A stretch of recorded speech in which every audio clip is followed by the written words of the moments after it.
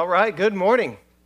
It's good to see you all. My name is Tim. I serve as one of the pastors here, and man, I'm just really glad to be here with you guys today. I love this weather. I love overcast and cloudy, and we don't get too many days like that in Vegas, so I cherish them all.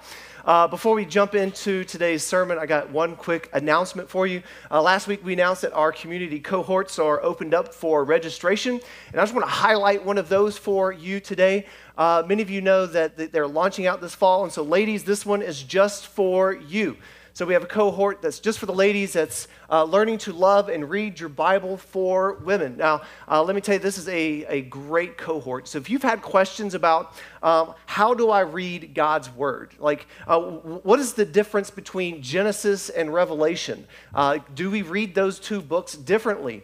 How did the Bible come to be? How did these 66 books that compile our Bible, how do we figure out which ones belong in the Bible, which ones didn't make the cut? How do we know that our Bible is infallible and is truly the Word of God? If you've had these questions, or maybe you know all this, but you're just wanting to grow in your love of Scripture, then this cohort is going to be for you. So go to Grace Point Vegas, and you can get signed up there. Now, I want you to think for a moment about your life. I want you to think about your life. And has there ever been a moment in your life that completely changed the course and direction that you were heading in? Like you were heading in one way, and this event was so significant that it changed your entire way that you think about things, how you act about things, really how you orient your life around reality. Has there been something so significant about that? For me, one of those moments, I've had several, but one of those moments was the day my daughter Mackenzie was born. I was some punk kid from Podunkville, Alabama, and I was just working odd jobs. Last week, you guys learned that I worked at Blockbuster Video. Somebody said, "Man, that was the coolest job ever." But I've had some not so cool jobs. I was the Orkin man for a little while. I went and sprayed for bugs for 9 months. I worked at an auto body shop. I worked at Arby's roast beef sandwiches. I even worked for a construction company helping customers pick out the finishes for their homes. And so I've done a lot of odd jobs. But when my daughter was born, something clicked in me and said, you know what? I have people that I'm responsible for now. I guess I better start doing something with my life. I need an education. I need a career. I better do something different. And so that's when I joined the Air Force. So I joined the Air Force hoping that I would get an education out of it and some type of skill that was marketable. And that's how I ended up here in Las Vegas. Now, if you would have looked at me and said, when I was 16 years old and said, Tim, you're going to be living in Las Vegas and you're going to be pastoring a church when you grow up, I would have laughed at your face and just like that just sounds ridiculous to me because I had no plans of ever moving out of Alabama. But here I am, half a world away, completely different world, and I'm here at Grace Point Church with you all. That was a significant moment that changed the entire course and direction of my life. Another moment was when I met Jesus. Like I was heading in one direction, living for myself, living for the party life, just wanting to trying to just find happiness in every moment. But then Jesus saved me, and that changed the entire course and direction of my life. I was living for myself and my happiness, and then the next moment, I'm living for Jesus. Think about that moment where Jesus saved you. That in that moment, before that, all of your life was about your pursuits and your happiness. And Jesus comes in and he kind of wrecks all of that, doesn't he? And now you're living your life for him. Your life was headed in one direction, and now Jesus saves you, and your life is heading in a whole other direction.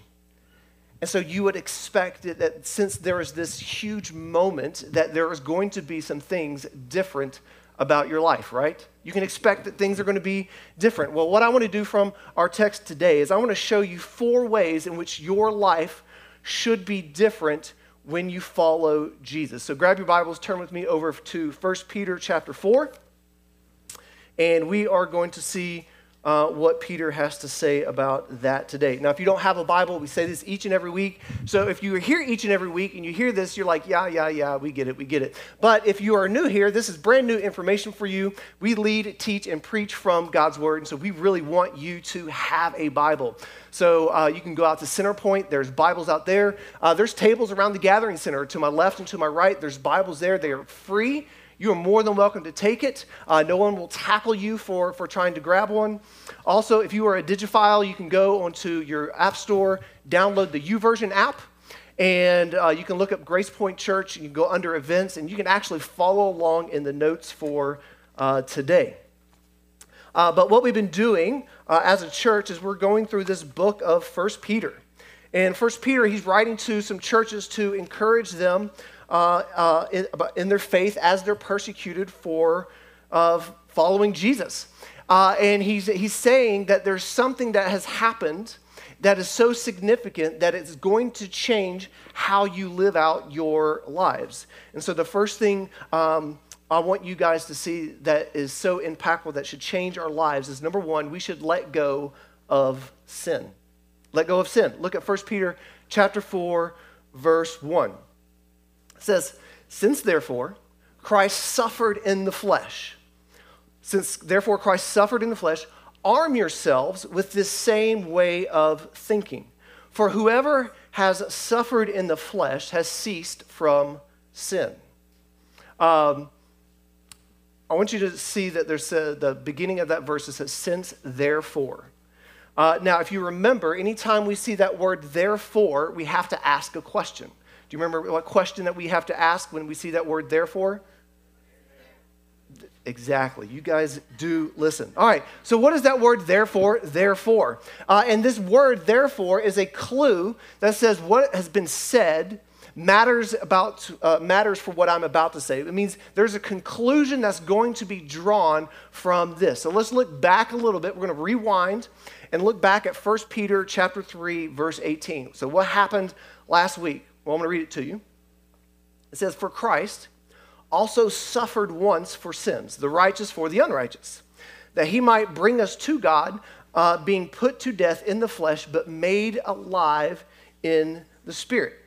Now, Peter's trying to convey what he's talking about is the suffering of Jesus on the cross, that Jesus died on the cross, and he died for our sins, the righteous for the unrighteous, so that we can be brought to God. And what he's saying is that the cross was one of those moments that was so influential. It was one of those moments in history that changed the entire course of history for all of humanity. I mean, it was so influential and so impactful that it changed history, past, present, and future. And so Peter's saying that since this now happened, it is so impactful that it changes reality. It changes some things. Then we see Jesus didn't just suffer on the cross, but we see that Jesus was victorious and he was raised from the dead, and now he is ruling and reigning with God up in heaven. Look at verse 22. He says, who has gone into heaven and is at the right hand of God with angels and authorities and powers having been subjected to him. So we see that Jesus suffered. And it wasn't just like, he stubbed his toe, like Jesus suffered. But we also see that Jesus' suffering led to glory. And Jesus suffered. Now he is sitting at the right hand of the Father, ruling and reigning. And so if you look at the pattern of Jesus' life, you see this pattern of suffering before glory, right? We see that. Before Jesus could be glorified, he first had to suffer. And so Peter is saying that now we need to arm ourselves with this way of thinking, meaning that you and I need to have an understanding that if we follow Jesus, that the pattern of our lives will follow the same pattern of Jesus' life, suffering and then glory. And I love the way how he says, arm yourselves. And this language suggests that you and I, since we are now in Christ, that now we are engaged in the same cosmic battle between the forces of good and the forces of evil. We talked about that last week.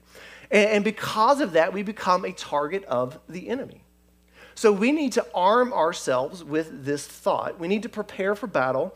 And so what do we need to arm? What thought do we need to have to arm ourselves? Well, we arm ourselves with this way of thinking, our mentality. We need to go ahead and get our heads wrapped around this idea that we as Christians should expect suffering. Welcome to church. Now, woo, this feels good, doesn't it? We as Christians should expect suffering in our lives. We need to go ahead and wrap our heads around this reality.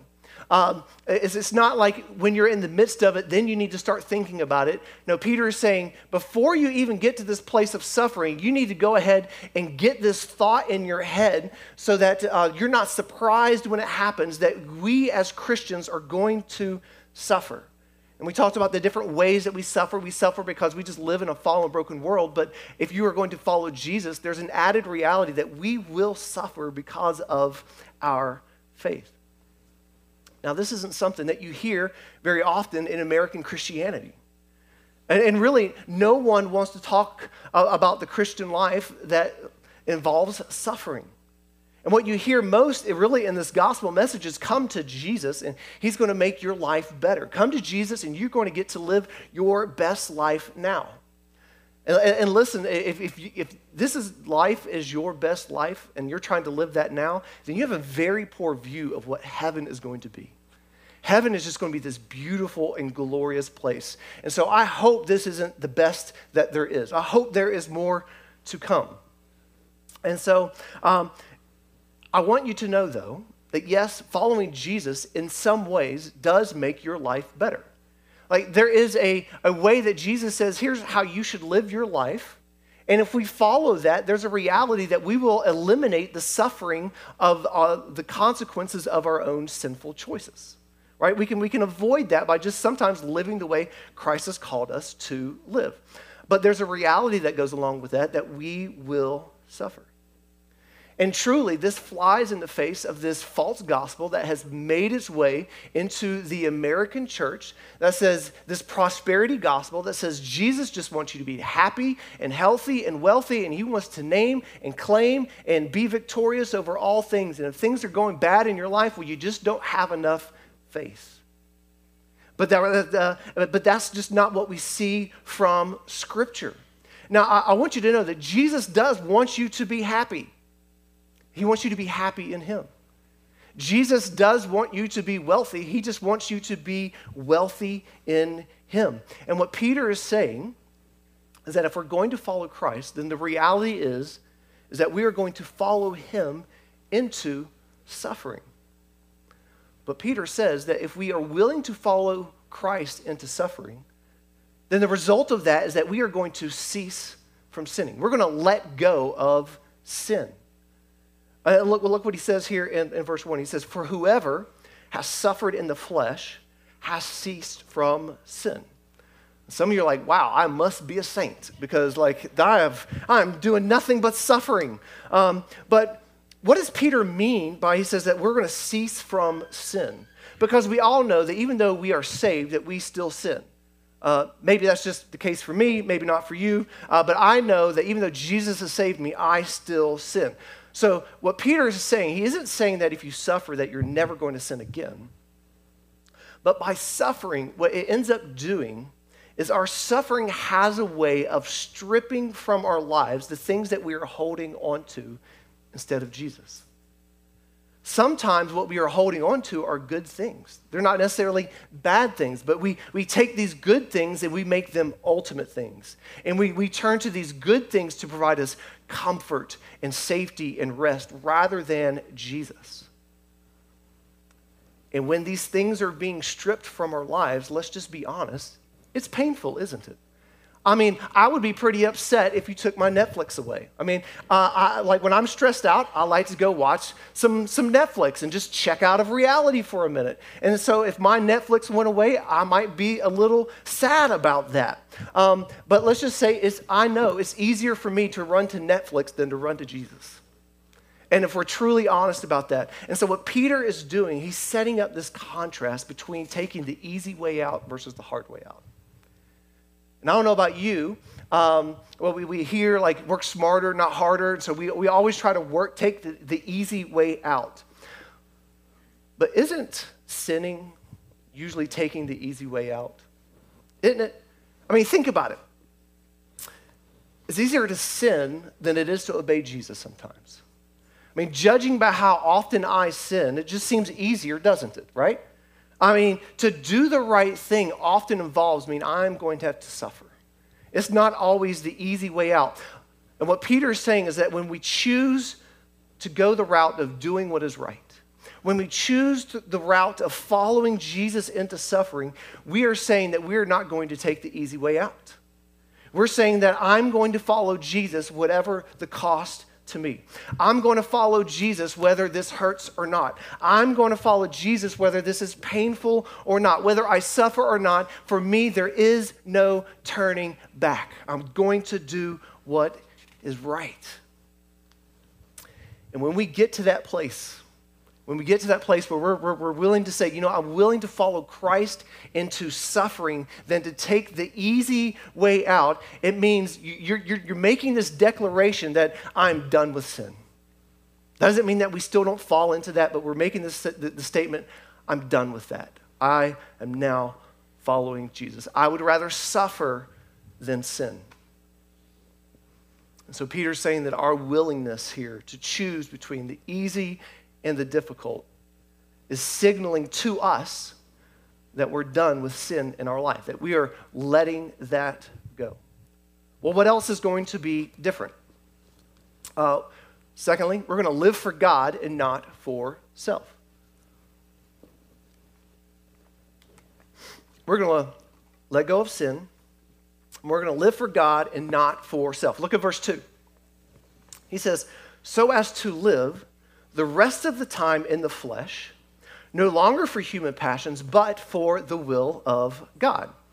And Peter's saying that when the direction and course of our life changes directions because of Jesus, it means now I'm no longer living for myself, but I am living for what God wills in my life. And you can really know if God has gotten a hold of your heart when you can honestly say, you know what? My life isn't about me anymore. It's about Jesus. It's not about me. It's about what God wills for my life. And so he says, so as to live the rest of the time in the flesh, meaning for the rest of my life, it's not about me anymore. It's not about what I want. It's not about what I will. It's about what Jesus wills for my life. Now, one of the questions I get asked the most as a pastor is, Tim, that's great, but how do I know God's will for my life? How do I determine that? And I love when I get that question as a pastor, because it means the person, if they're asking that question, it means they're at least understanding to the point that's like, it's not about me, it's about Christ. And while I may not live out God's will perfectly, and I'm still struggling with that, my will and God's will, at least it indicates that I'm willing to engage in that struggle. But we have to be careful sometimes as Christians. Because as Christians, we like to mystify God's will, don't we? We're waiting for God to give us this feeling about what we should do. Or we're waiting for this voice to come down from heaven that says, yes, you should take the job. Or we're trying to wonder, like, should I be with this person or not? Should I marry this girl or not? And we're like, we go to Scripture and we hold it up and we're kind of like pointing around, like, moving our pages around, like treating Scripture like a magic 8-ball. Like, should I marry her? Oh, Deuteronomy 21:11. If you see a beautiful woman, you should marry her. I guess that must be true. And so we're like, that's what worked for me and Kate. So, but a kid.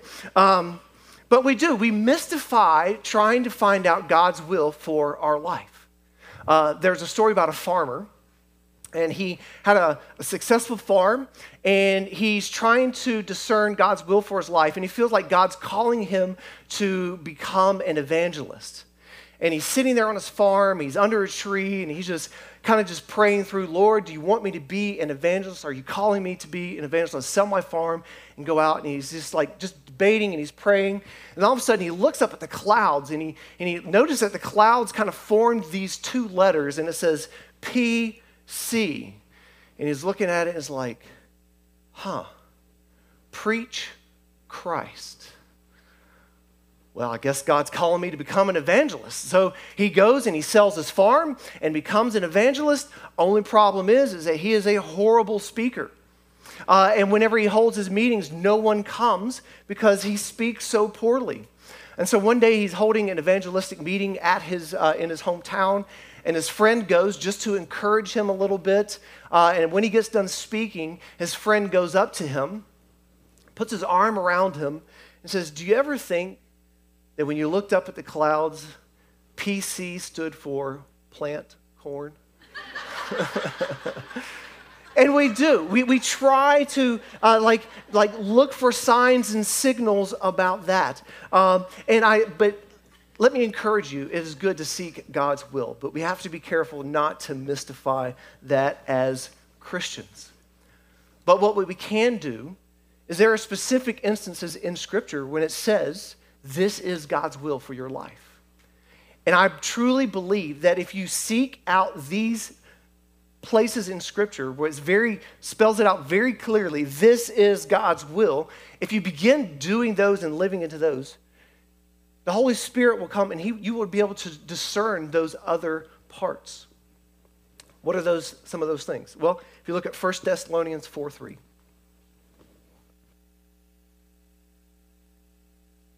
1 Thessalonians 4:3 says, for this is the will of God, your sanctification.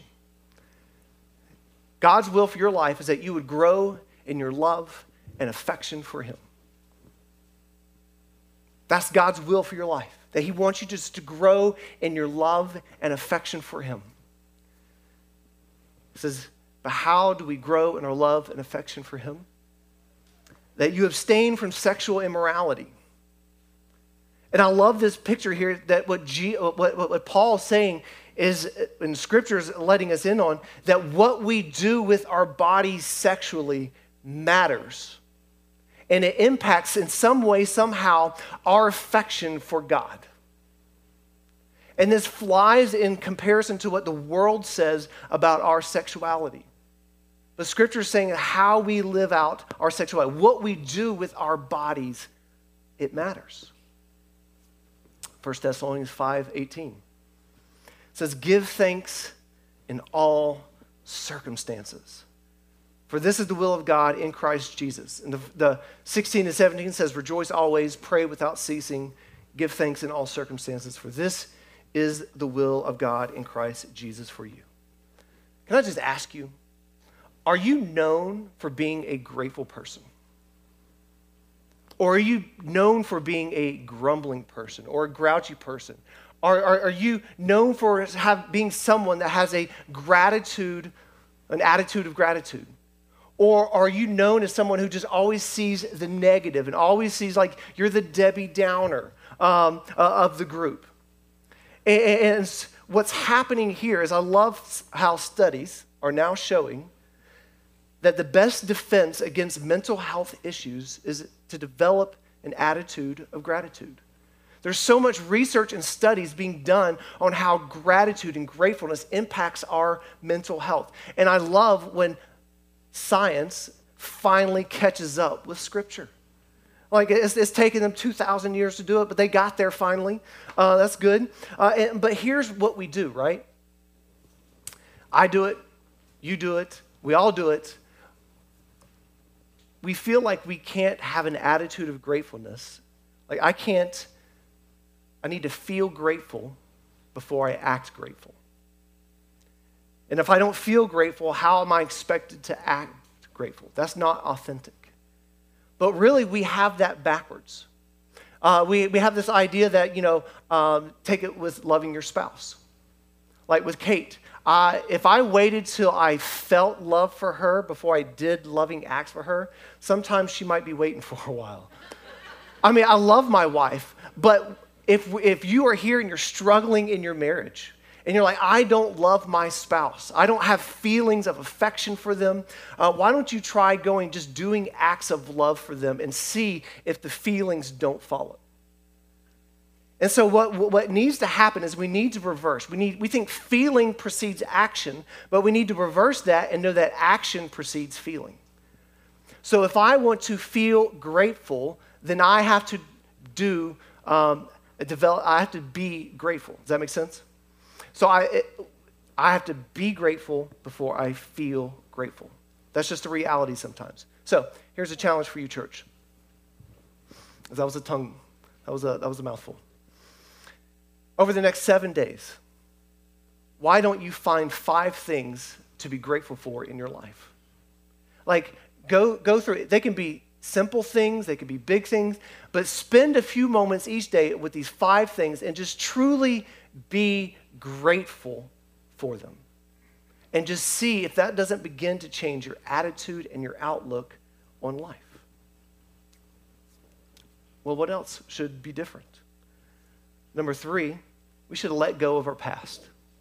We should let go of our past. Look down here at verse 3. It says, for the time that has passed suffices for doing what the Gentiles want to do, living in sensuality, passions, and drunkenness, and orgies, and drinking parties, and lawless idolatry. It says, with respect to this, they are surprised when you do not join them in the same flood of debauchery, and they malign you.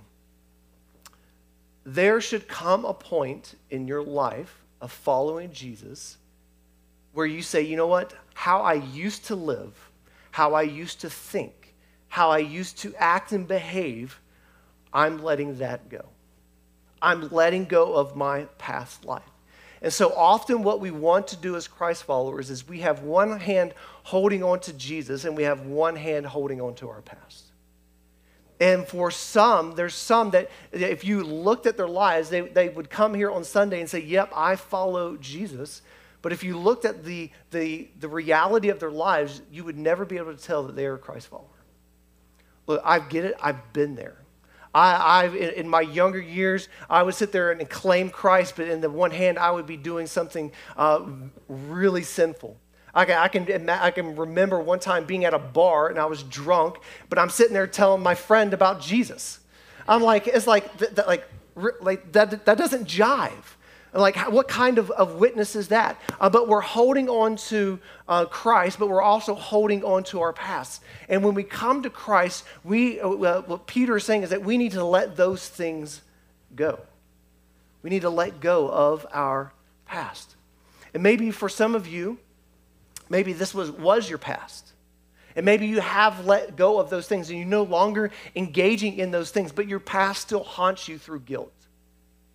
Maybe you've done some things that you're just really ashamed of, and you wish, you just can't keep letting those things go, and you're having a hard time understanding that Jesus took care of all of that on the cross. And maybe this is just the invitation to you to just let go of your guilt. Maybe Jesus is calling to, let's say this morning, is like, guess what? I covered that on the cross.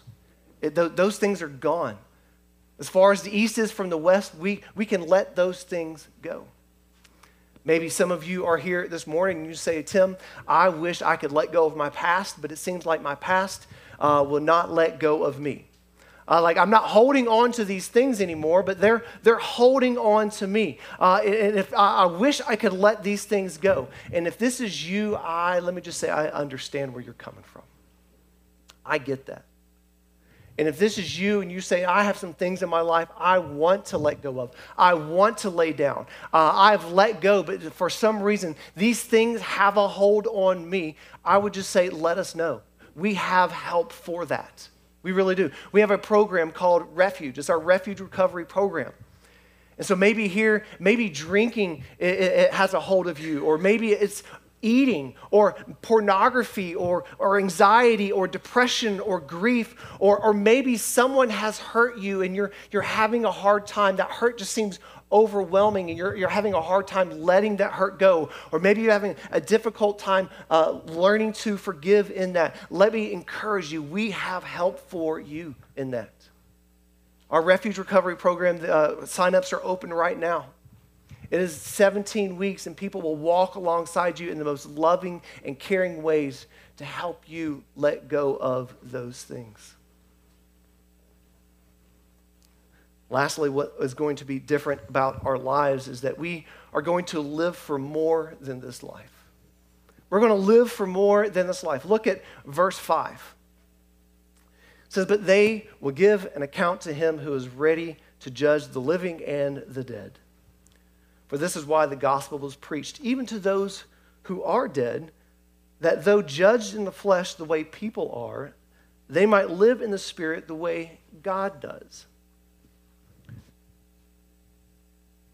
We should orient our lives around what really matters, because there is more to life than just this life.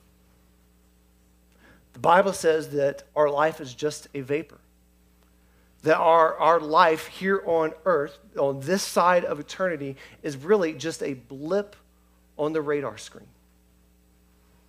And the reality is that we, as followers of Jesus, we know this, that everyone lives forever somewhere.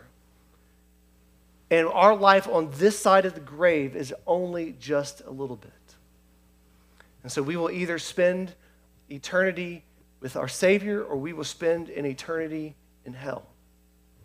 And the reality is that one day we will stand before Jesus and have to give an account for our lives.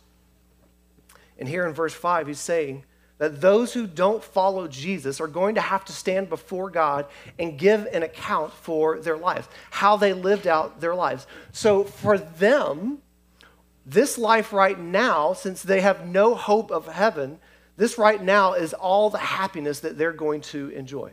This earth is the only heaven that they're ever going to experience. So it makes sense. Why not explore and pursue all of these earthly pleasures? Why not pursue all the world has to offer? Because this is the only joy and happiness I will ever get to experience. So why not do all I can to feel good? Why not do all I can to chase my dreams? Why not spend all my money on what I want? Why not make the most of what you have? Why not make a bucket list and try to check off as many of those things I can before I hit the grave? See, what else is there except on earth besides this earthly happiness? So it makes sense, right? It makes sense that they're going to live for sensuality and for passions and drunkenness and orgies and drinking parties and lawless idolatry. And that lawless idolatry is just kind of like, it just sums up everything else. That's the catch-all, because this is the only pleasure that they're going to experience.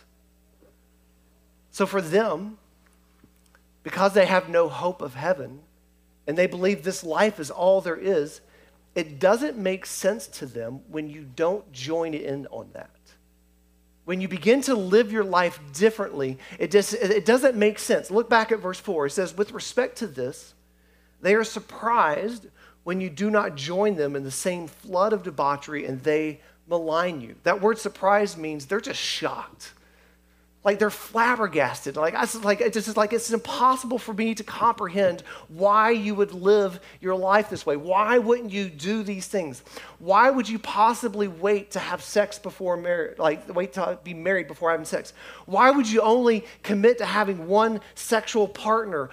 Why would you sell everything you have and become missionaries in El Salvador? Why would you give 10% of your money to the church? Why wouldn't you use that money on you and what you want to do? Why would you speak out against abortion and injustices in the world? Why? It just doesn't make sense to them. And so what happens is they malign you. They make fun of you because to them that's just weird. But the reality is, if you're a Christ follower here, you know that there is more than just this life. And if you know that there is more than just this life, then that changes things for you. You begin to live for more than just this life. Look back at verse 6. It says, "For this is why the gospel was preached even to those who are dead, that though judged in the flesh the way people are, that they might live in the Spirit the way God does. Now, this is a little bit of a confusing text. You're like, what in the world is Peter talking about? It seems like he's talking in circles. But it's really genius and beautiful what Peter is trying to tell us right here. So I'm going to try to walk us through it. It kind of reads like Peter's saying that the gospel was preached to dead people. But what Peter is saying is that no, he's saying that the gospel was preached to people who were alive when the gospel was being preached, but who are now dead. This is what's going on. When Peter was writing this letter to these churches, they were being persecuted and they were suffering because of their faith in Jesus. And so these were people who had heard the gospel, they believed the gospel, changed the way how they lived. They lived their lives according to the gospel. They lived their lives because they believed there was something more than this life.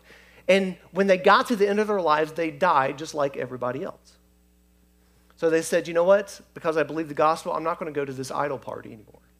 I'm not going to go to this orgy. I'm not going to go to this drinking party. I'm not going to participate in those things. And what was happening is that the culture around them was making fun of them.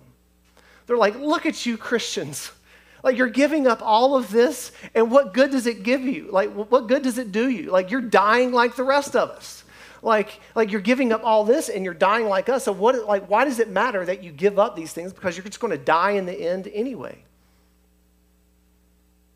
What Peter is saying is that even though that these people who were in Christ have died, and while they may not have experienced all the worldly pleasures that this world had to offer, they are now dead, but they are experiencing the full joy of heaven.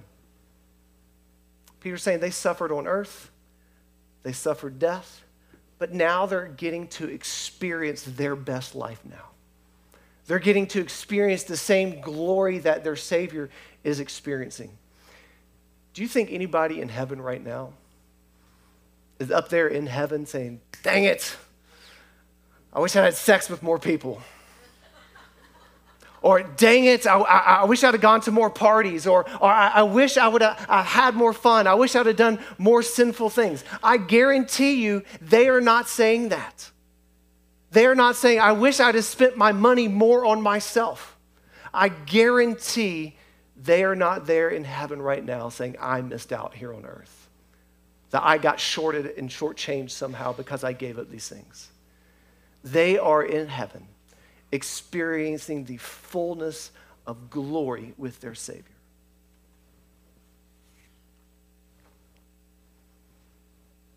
And Peter's telling us to look at those who've lived their life for Jesus and then now experiencing all the things that heaven has to offer. So Peter's just reminding us that there is more to life than just this life. And if we know that and we realize that, then we begin to see that Jesus changes everything. I want you to think back to that moment that you were saved. That moment when your life was heading in one direction, but now Jesus has saved you from eternity in hell. Like you were going your own way, but God, He came in and He saved you. Now this morning, I don't have a huge life application moment for you from this text. But I do want us each all to just take a moment and reflect on our lives. If Jesus has saved you, can you see a difference in your life? Has there been a course and direction change in your life? Is there a distinction in that? Where you were once living for yourself, but now that Jesus has radically saved you, now you are living for Him. Is there a pattern where I'm letting go of sin? Now, I'm still struggling with it. I'm still wrestling with it. But, by God's grace, I'm letting go of that. Is there something that you're still holding on to? Is there a pattern of living for what God wills for your life, or are you still living your life for however way that you want? are you making it a pattern to let go of your past, or are you still holding on to some things from your past? And again, maybe some of you are here just holding on to that guilt, and I just pray that you're able to let that go. See, Christian, we are living for more than just this life. And I want to remind you that while we may miss out on some of the things that this world has to offer, but what this world offers pales in comparison to what Jesus has in store for us. That we are not just living our life for this moment, but we are living our life for all of eternity. I want you to know the best is yet to come. I want to leave you with this story.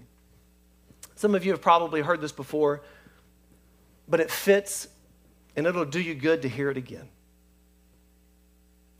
There was a young woman who was diagnosed with a terminal illness, and she was given 3 months to live.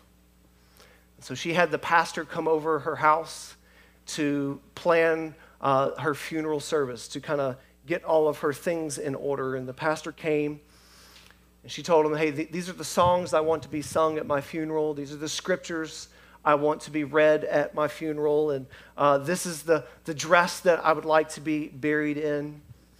And so when they're about getting ready to be done, the pastor's getting up, and he's getting ready to walk out the door, and she says, but Pastor, wait.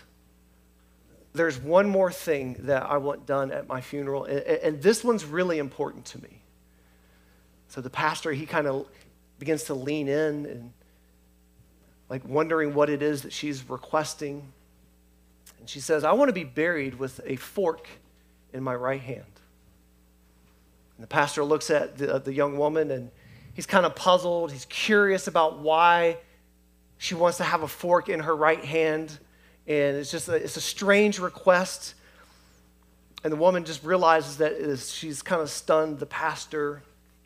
And the pastor said, well, can you explain to me why you're requesting that? And so the young woman says, well, I can remember growing up, any time that we would go to a social or a dinner or something, I always remember that when the dishes of the main course were being cleared away from the table, she says, I always remember my grandmother leaning over to me and saying, keep your fork. And she said that always meant for me that something better was about to come. Maybe something delicious like a velvety chocolate cake or a deep dish apple pie, but something wonderful was coming and something with substance, and so that because I needed a fork. And she says, so I want people to see me there in that casket with the fork in my hand, and I want them to wonder, what is that fork for? And then I want you to tell them, Pastor, to keep the fork because the best is yet to come. So the pastor, just hearing this, began to just well up with tears, and really tears of sadness and tears of joy, because he knew this was probably going to be one of the last times that he spoke to her before she passed. And she did eventually go on to pass away. And they held her funeral, and at her funeral the songs were being sung and the scriptures were being read, and people were coming by and they were paying their last respects at her laying there in the casket. They saw her laying there with a fork in her hand. And people are going by, what's with the fork? I don't know what the fork, like that's just weird. Why is the fork there? I don't know. And the pastor's over there, he's just kind of smiling as people are just wondering, what is this fork for? And then the pastor explains to them what the fork was for, that the best was yet to come. And he said that this was this woman's prayer, that the church would then know that there is more than this life, and that the best was yet to come, and that they would always remember that and never forget that. And she asked them that anytime that they would grab a fork, that they would just kind of quietly pause for a moment and say, the best is yet to come. So church, I want to leave you with that. There is more than this life, and the best is yet to come. Let's pray. Father, we love you and we worship you, we praise you. Father, we are just so grateful for your son Jesus, who gave his life, who was willing to go through agonizing suffering so that we might have hope, that there is more than just this life. That while we are here, we may miss out on some things. We may experience suffering. We may experience suffering for you. But Father, I just pray that you would just put into our hearts this hope